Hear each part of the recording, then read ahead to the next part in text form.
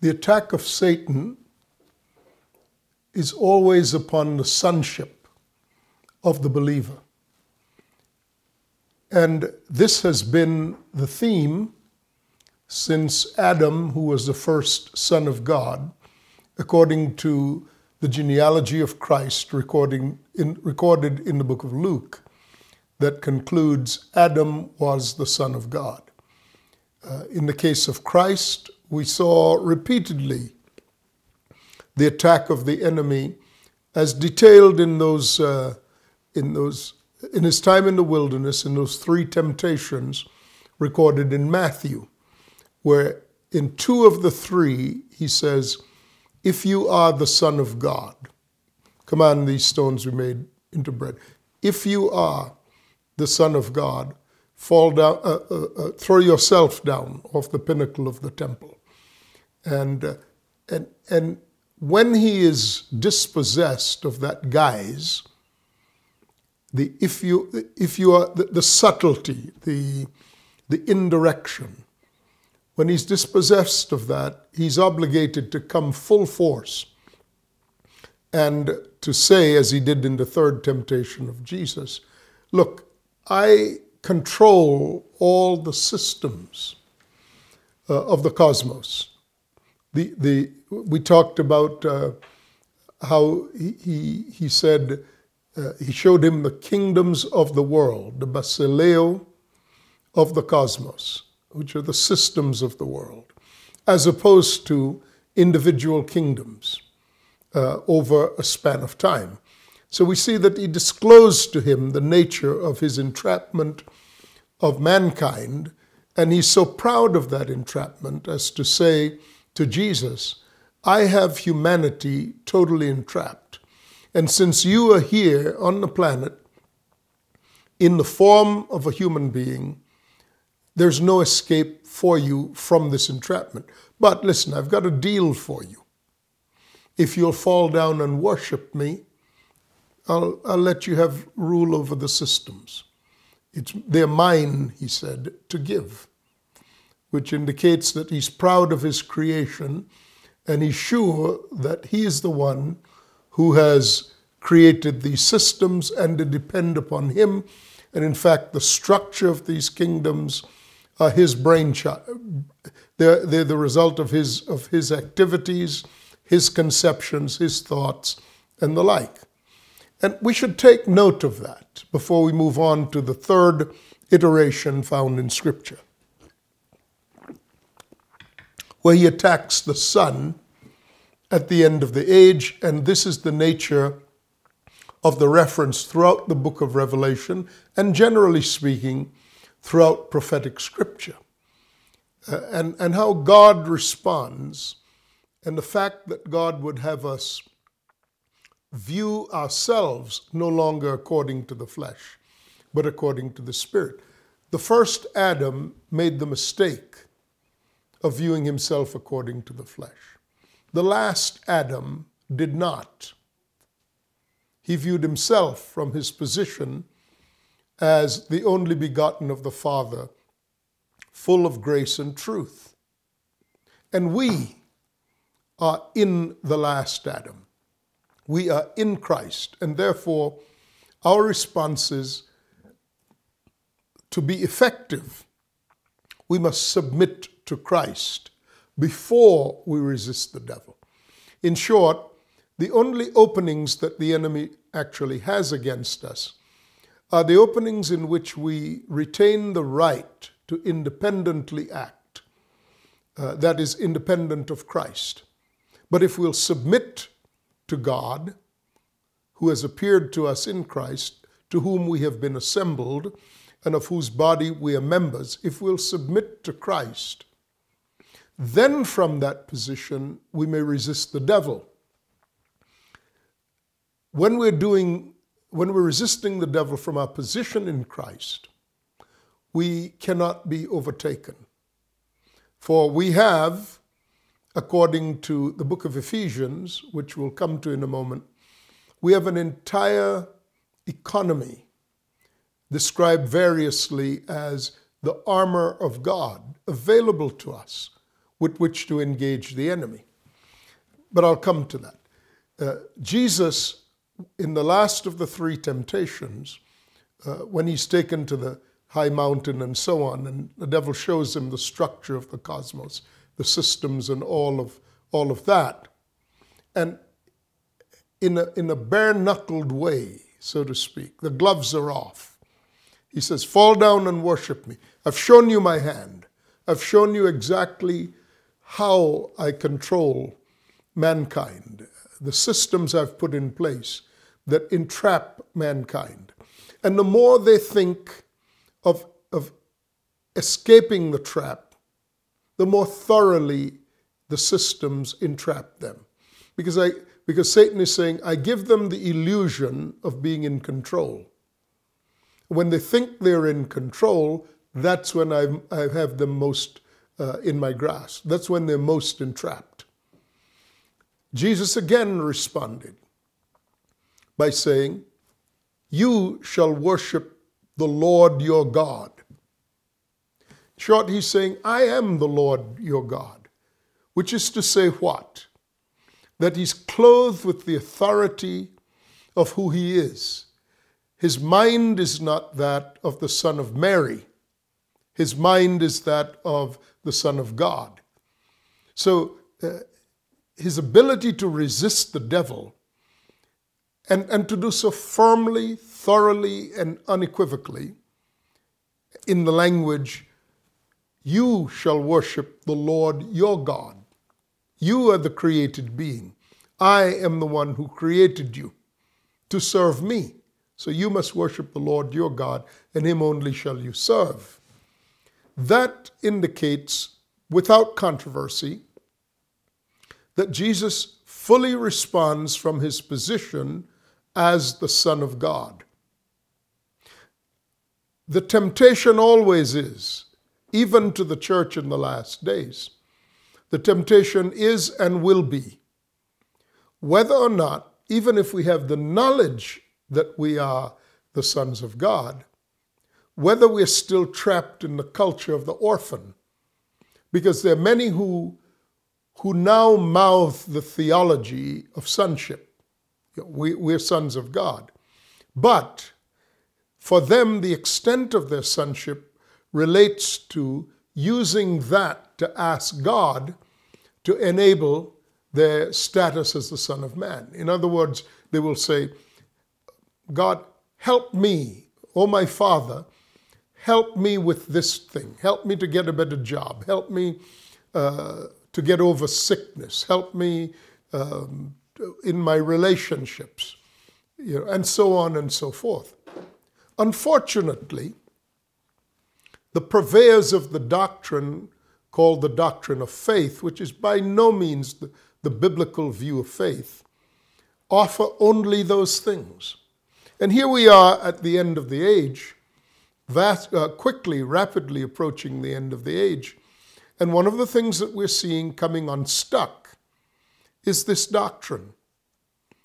The purveyors of these doctrine look like idiots, fools. They're being mocked and disregarded from the highest offices in the land, here in the United States, from the presidency on down, where they're being used as cheap harlots, because indeed there was no authenticity, no biblical soundness to their doctrine. It'll continue to unfold in this way, because it was never foundation on the truth. The doctrine of faith is not about how you get things from God, even necessary things. He tells us he knows what we have need of. But our mandate is to seek first the kingdom of God and the righteousness of God. Because the kingdom's authority, the kingdom's power, the kingdom's economy exists to support the Son who is pursuing the righteousness of God. And as he pursues the righteousness of God, part and parcel of that endeavor is that God reveals to him how the kingdom's existence supports the Son in time and space. So all of these false and foolish doctrines that have appealed to man's basic desire to survive and the promise of being in control of your life, albeit aided by God in doing so, that whole thing is unraveling as we speak. It has no future. And concerning the leaders who have now been debunked, this thing shall not rise again. We are in that serious time where the sons of God are being required to focus on their sonship, not as a means of getting things from God, not as a means of supporting their Son of Man concerns, but rather from the viewpoint of learning how to rule, first ruling their own souls, bringing everything under the rulership and lordship of the Spirit of God, so that when they confront the enemy in these times, and confront the enemy they will, confront the enemy they must, they will do so from their position as sons of God who understand that the enemy is but a created being, and all of his systems that he has created, the ones he showed Jesus when Jesus was in the wilderness in the temptations recorded in Matthew 4, all of those systems are a sham and a fake, a fraud. They depend solely upon people believing these systems. They depend entirely on perceptions.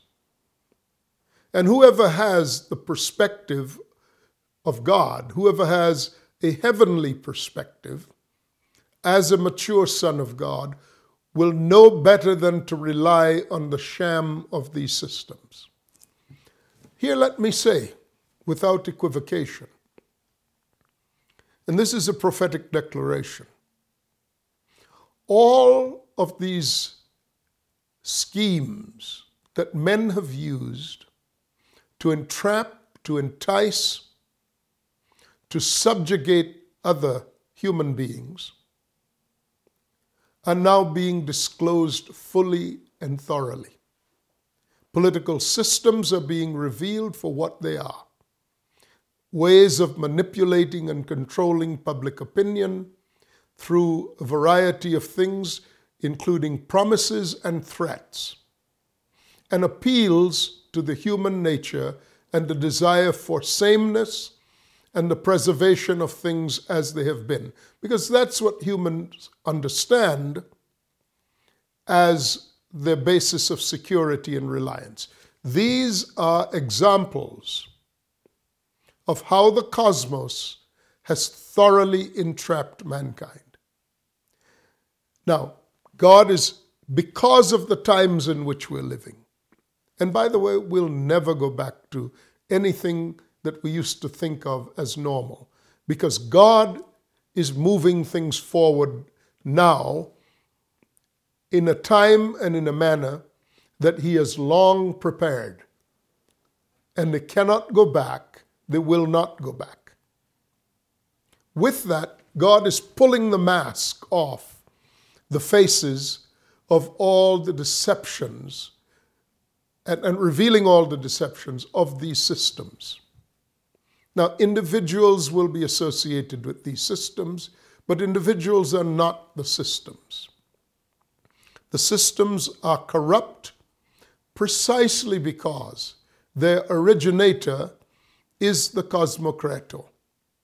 It's the mind behind it. Now, you can change rulers, you can change figureheads, you can change officials, you can change the people in position, but the new ones who arise will, without doubt and without failure, adopt exactly the same characteristics as the ones they're replacing. Why? Because it's the nature of the systems. When a person puts his or her trust in these systems, this is the result. This is the inevitable result. It distorts and corrupts the human being. So whenever people think that they're actually in control of these systems, to the extent that they're bought into and lend themselves to the propagation of these systems, to that extent, the systems entrap them. To remind you, I'm speaking of the systems of the cosmos, the basileia of the cosmos, the kingdoms of this world, which are depicted in the aggregate. That is, they're depicted together as a great beast that arises at the end of the age.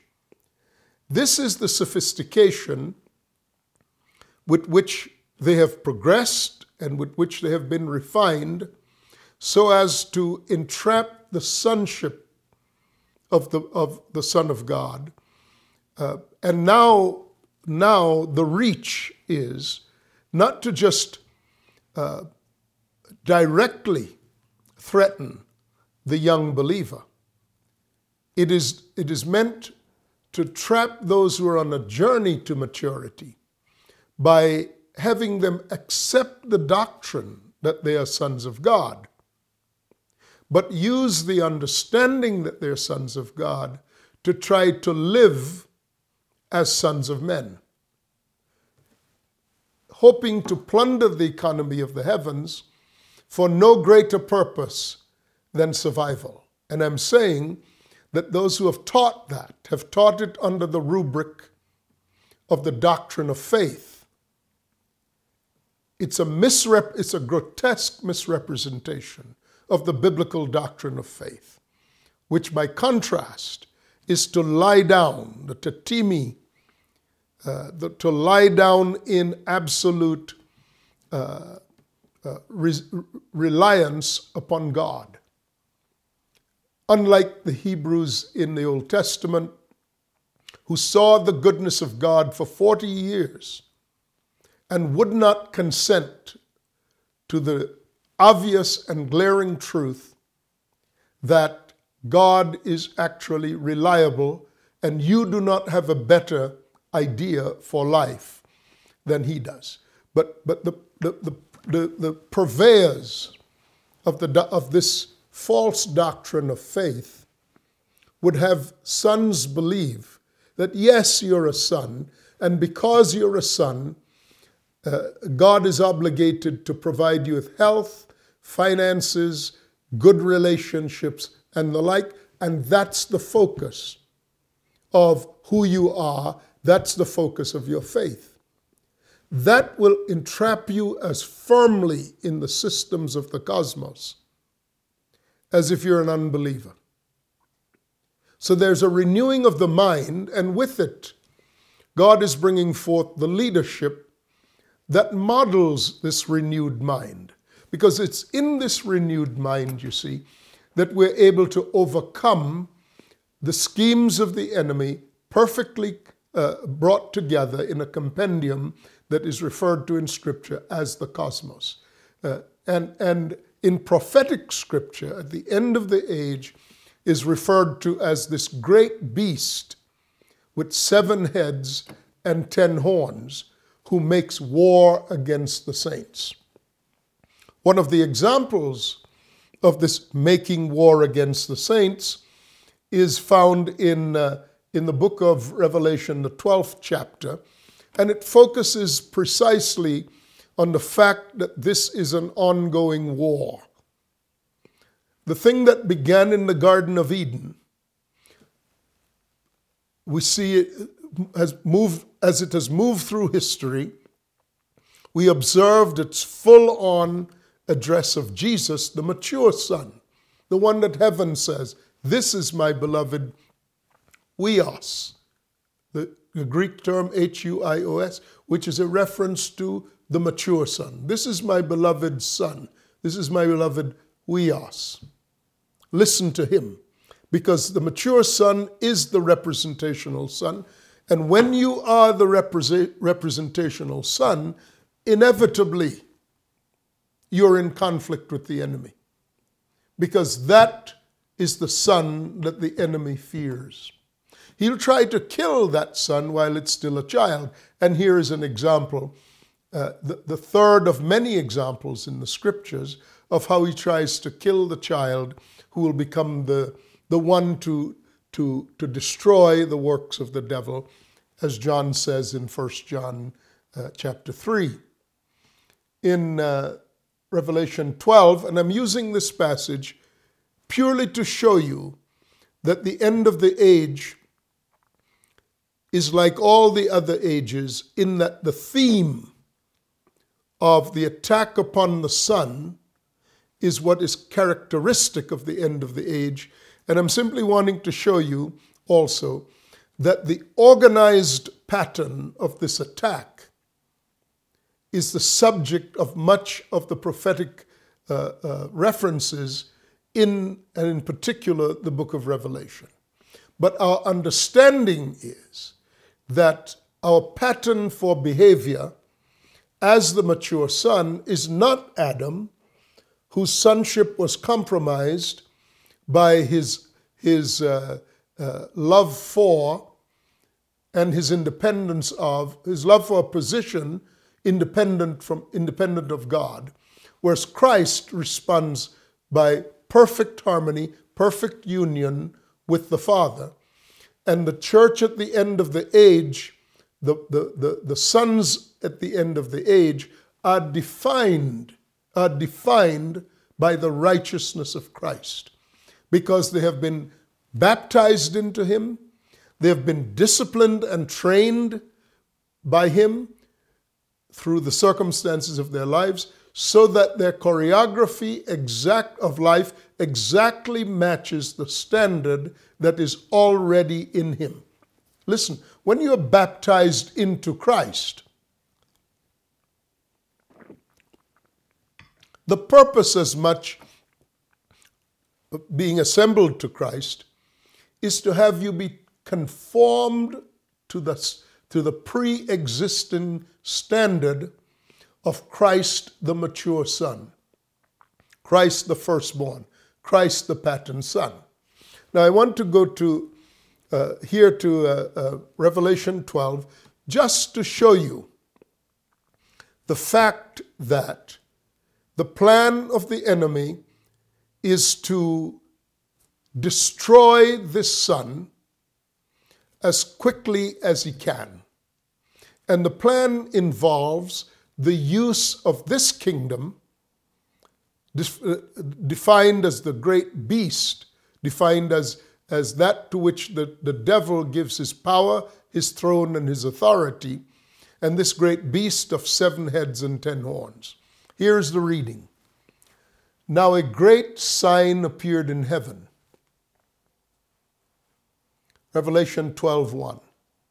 A woman clothed with the sun, with the moon under her feet, and on her head a garland of 12 stars. Now this matches the actual sign that appeared when Jesus was born. For a star called the Desire of the Ages appeared in the constellation Virgo to indicate what? That the desire of the ages was being born on the earth through a virgin. So this is the model that is being followed, the symbolic model, how the church, in all of everything that the church has been, is about to give birth to the Son, this pattern Son, this mature Son, who is conformed to the pattern of Christ. And like Satan came in the form of rulers in the days of Jesus, principally Herod, to try to kill the Son while he was yet a son, so the rulers of the earth, together under this system, will attempt to destroy that which emerges as the fully mature Son, who now is equipped to destroy the works of the devil. So now a great sign appeared in heaven, a woman, and we talked about that. I won't go into with the moon under her feet, a crown of 12 stars, but you note the number 12 there. indicating a kingdom and the rule of a kingdom. Then being with child, she cried out in labor and in pain of birth. So at the time of the birth pangs, which Jesus spoke about in Matthew 24, which I've talked about. So in the time of the birth pangs, and birth pangs mean something is about to be born. And for our purposes, what is being born is the mature son, born in the travail of the times and circumstances. And another great sign, or another sign, appeared in heaven. Behold, a great fiery red dragon, here it is, having 7 heads and 10 horns and 10 crowns on his head. Exactly the description we'll read in other portions of Revelation, like the 13th chapter. We read it again in Daniel, and so on. Describing this beast, his tail drew 1/3 of the stars of the heaven and threw them to the earth. Stood ready before the woman who was ready to give birth, to devour her child as soon as it was born. She bore a male child, or a man-child, who was to rule all nations with a rod of iron. It didn't say the child was ruling, it said his destiny was to rule all the nations with a rod of iron. Clearly a representation of the company surrounding Christ, namely the mature sons of God, whose destiny in the millennium is to rule with a rod of iron. And her child was caught up to God and to his throne. Then the woman fled into the wilderness, where a place was prepared for her by God, where she was taken care of for 1,260 days. I have to wrap this portion up, and I want to do so by saying, you clearly see that the end of the age is one in which the dragon, who is Satan, we'll read about that in just a little bit. Further on, actually, verse 9, so the great dragon was cast down, the serpent, the devil, and Satan. He is oppressing the saints through this representation of 7 heads and 10 horns, which we've spoken of before. This earthly hegemonic kingdom that is designed to suppress the saints. So he will do what he's always done. He will attempt to distract and to subject and even to destroy the saints. This is his method of proceeding. We can expect him to do that. We will not get out of here until such time as we overthrow the evil one.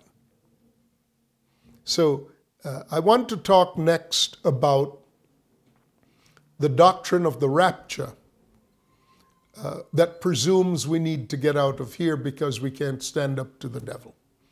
I'm Sam Solon, and the word is hegemonic. I'll see you next time. Bye-bye.